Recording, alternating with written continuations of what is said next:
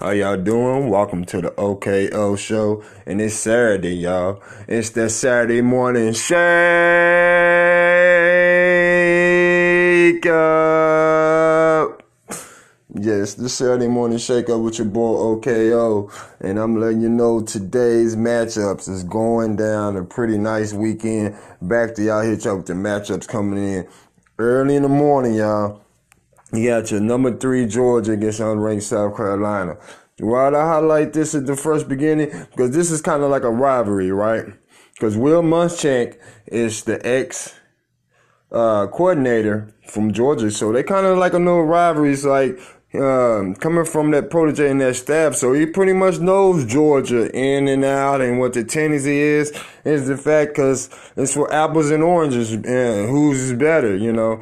And right now, you got Will Muschamp has to depend on Ryan Edwards in the passing game to open things up for the run game and get them some extra points because they're gonna have to score a little bit against Georgia. Is they defense up front can make enough plays? Can they get to Jake Fromm? Can they disguise things that make it look like something and hope the pass rush gets to him and get him to hold the ball?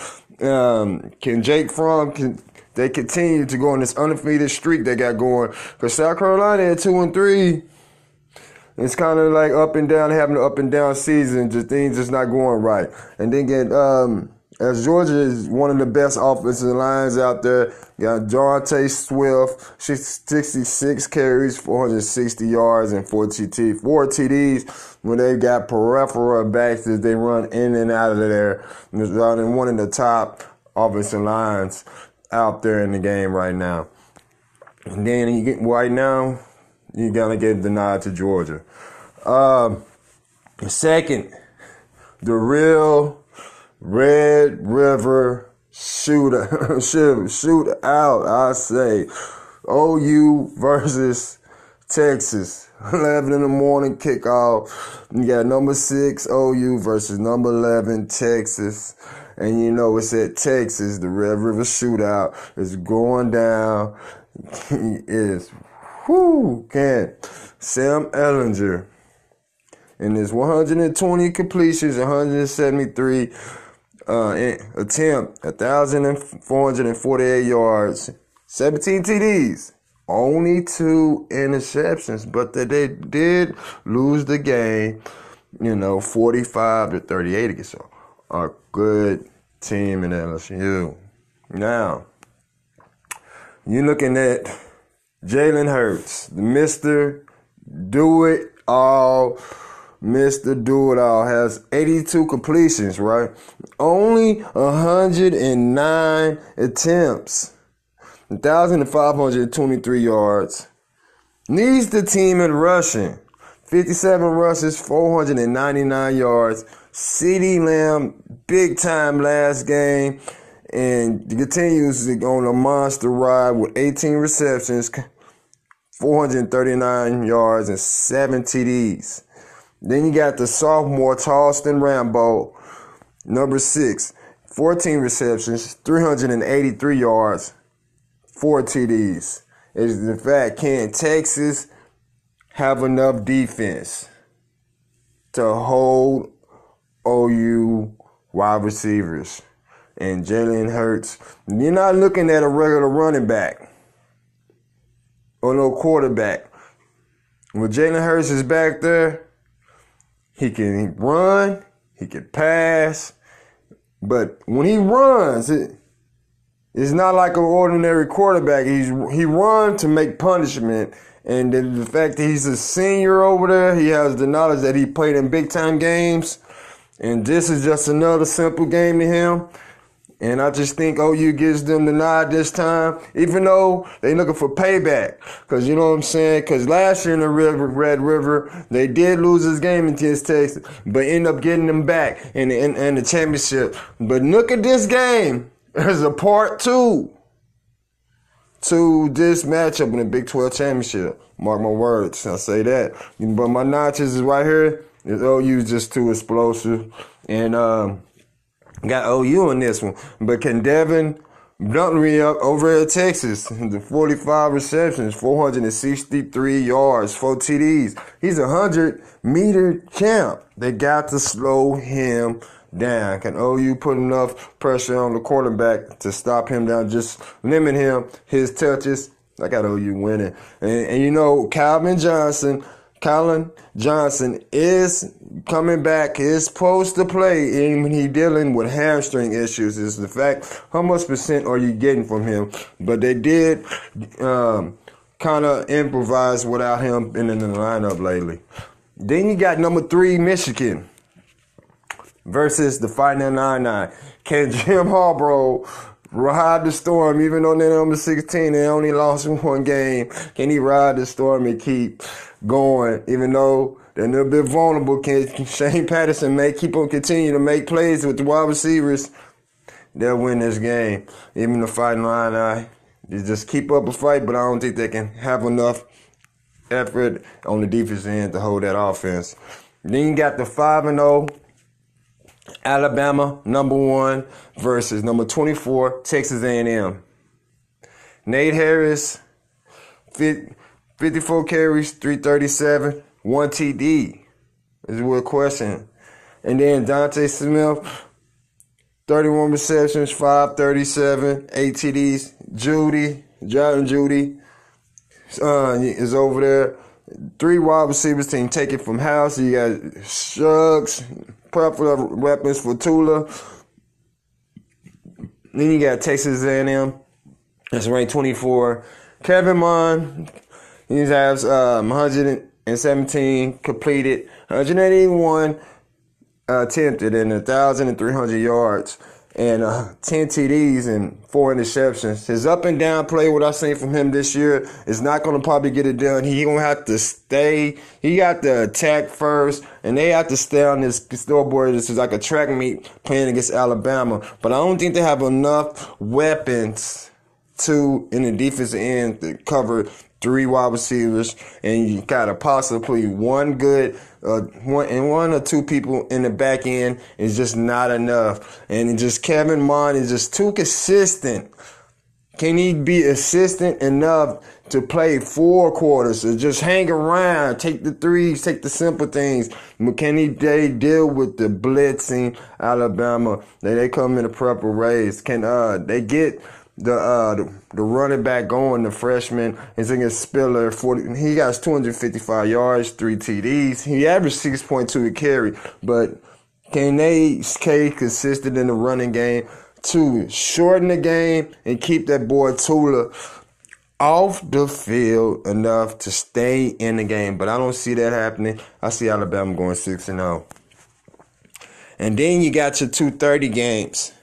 Still, and then you got Washington, Michigan State, and then you got Jordan Taylor, and then you got the junior wide receiver Cortez Chinooks. Has 17 receptions, 263 yards, 2 TDs. He's that type of guy, wide receiver, that is their number 1. If he gets it going from the meteor routes, and he's explosive enough to keep the chains moving for Jonathan Taylor, can take care of the rest in the red zone. Versus Michigan State, Brian Nowinski with 1,543 yards so far, 11 touchdowns and 2 interceptions, and they're 4-2. They just couldn't get it done versus Ohio State, and I just don't see them getting it done this week against the high-powered big offensive line of Wisconsin. I got Wisconsin winning this big by over 2 touchdowns. Then you got Washington versus Arizona State. Arizona State's Herm Edwards 4-1 and Washington 3-2. With Jacob Easton been up and down the last couple weeks. Well, they have 2 losses. I don't see Herman Edwards going to lose his game. With he many a defensive mind, he will hopefully can get to Jacob Eason, and there'll be 3-3 and Herman Edwards. I got them winning by a field goal to 2 or 1 points or a slight edge and going down in the 4th quarter. Watch this game to be a close game to the end, and Arizona special teams come up big to win this game. And then the next game at 6:30, you got USC versus Notre Dame, number 9. And then USC's freshman quarterback, is he's going to be back? Keldon Sumnison, is he's going to be back enough time to play, was injured. So we don't know what quarterbacks we're going to see from USC, because the only couple losses they all been tight, even though they've been losses with BYU, and he had three interception T and 2 touchdowns. That's why they lost that game. Then you have the Notre Dame side. Can Aaron Brook make enough passes, make enough plays in the passing game, or get enough from the run game to keep it going for Tony Jones Jr., to keep it going from producing a good game last week, to keep it going with another 100-yard game this week, averaging 69 yards a carry? Can he produce enough to get them in that win? It's like it's going to. Notre Dame wants this to be a low-scoring game, but if it's a high-scoring game, USC wins this game. Even if Keldon Simmons, if he does play, I still give them the play. I give them the win. With the USC, with Pittman and Michael Pittman Jr., he's just too explosive. I think they can make enough plays. I think USC wins this in a 10 touchdown. I say about 2 field goal and about 10 points. I got USC winning this game to turn to 4-2, and Notre Dame turning to 4-2, because if they can, get me wrong, if Ian Brook and Cole Clement, there's a big play tight end, gets involved in the red zone and keep moving them chains, USC's going to be in a long game. But then we got next, and then if you didn't know about a wide receiver, Michael Pittman, he's a junior. USC got a special talent over there.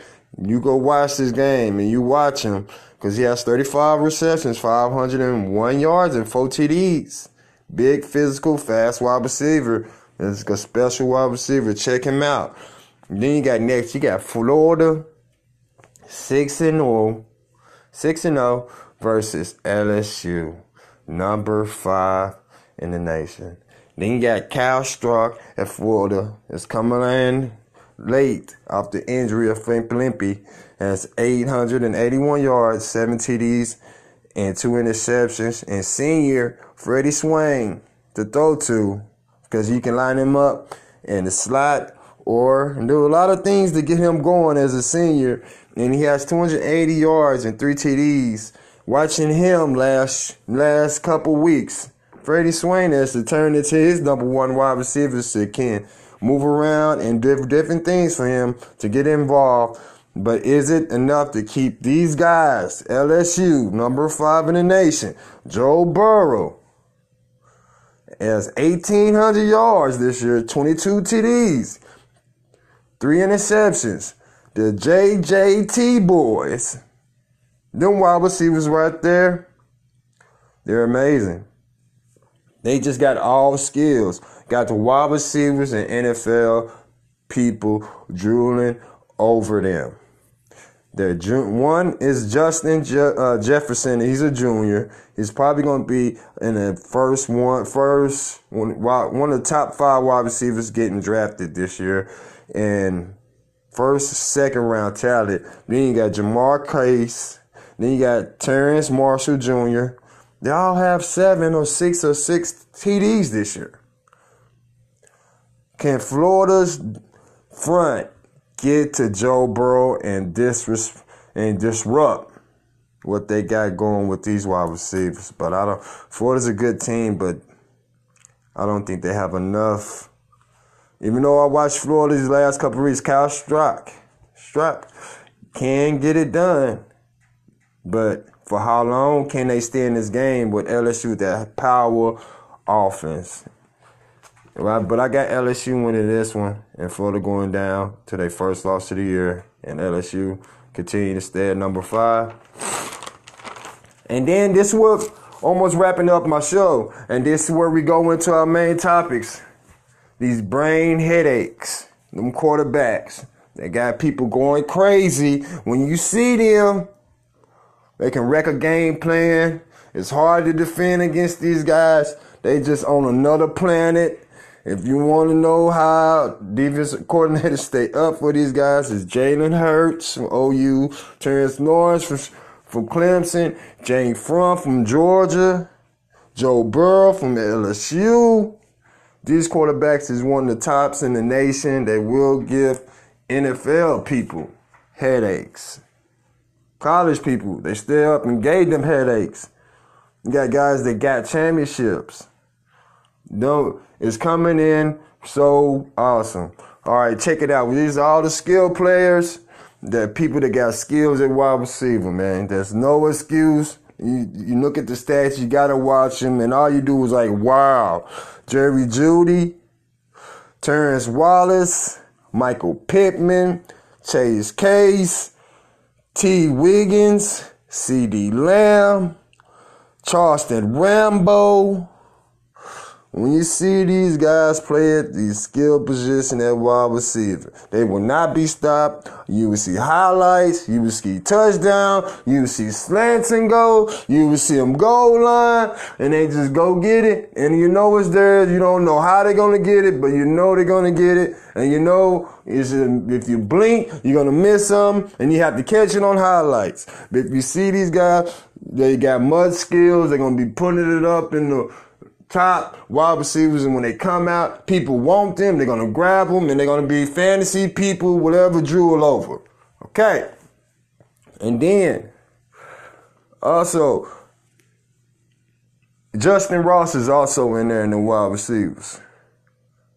Devin Singletary from Texas, he's in there. You know. Let me see. Rondell Moore, when he's healthy at Purdue. And also, we want to jump into grown men. The running backs out there running through people. They're getting 8, 9 people in the box. Ain't nothing they can do. Ain't nothing what you can do. But they can do nothing to produce. You got DeVonta Swift from Georgia. J.K. Dobbins from All State. Terrence Arente from Clemson. Jonathan Taylor from Wisconsin. Trey Sermon from OU. Chuba Herbert from O State, and the boy from Tulsa. Them people right there is grown men out there. If you know somebody else, then you want to watch an NFL running back that's going to produce next year or possibly start and make people look silly and making these guys look silly every time when they hit the field. They're getting all that in the box. And it don't matter. They're going to score. They're going to get average big yards. They're going to get chunk plays. It's on there. Them guys going to produce. And then if you know anybody else that shouldn't be on this list or that go hard like that and they should be on this list, man, let me know because I'm watching. Because all these people I see in our name go hard in the paint. And much love for all y'all. Get produced every Saturday. And it's your boy OKO. And I'm out the door. It's the College Morning Shake Up. Episode 2. And I'm out. OKO. And I'm out the door.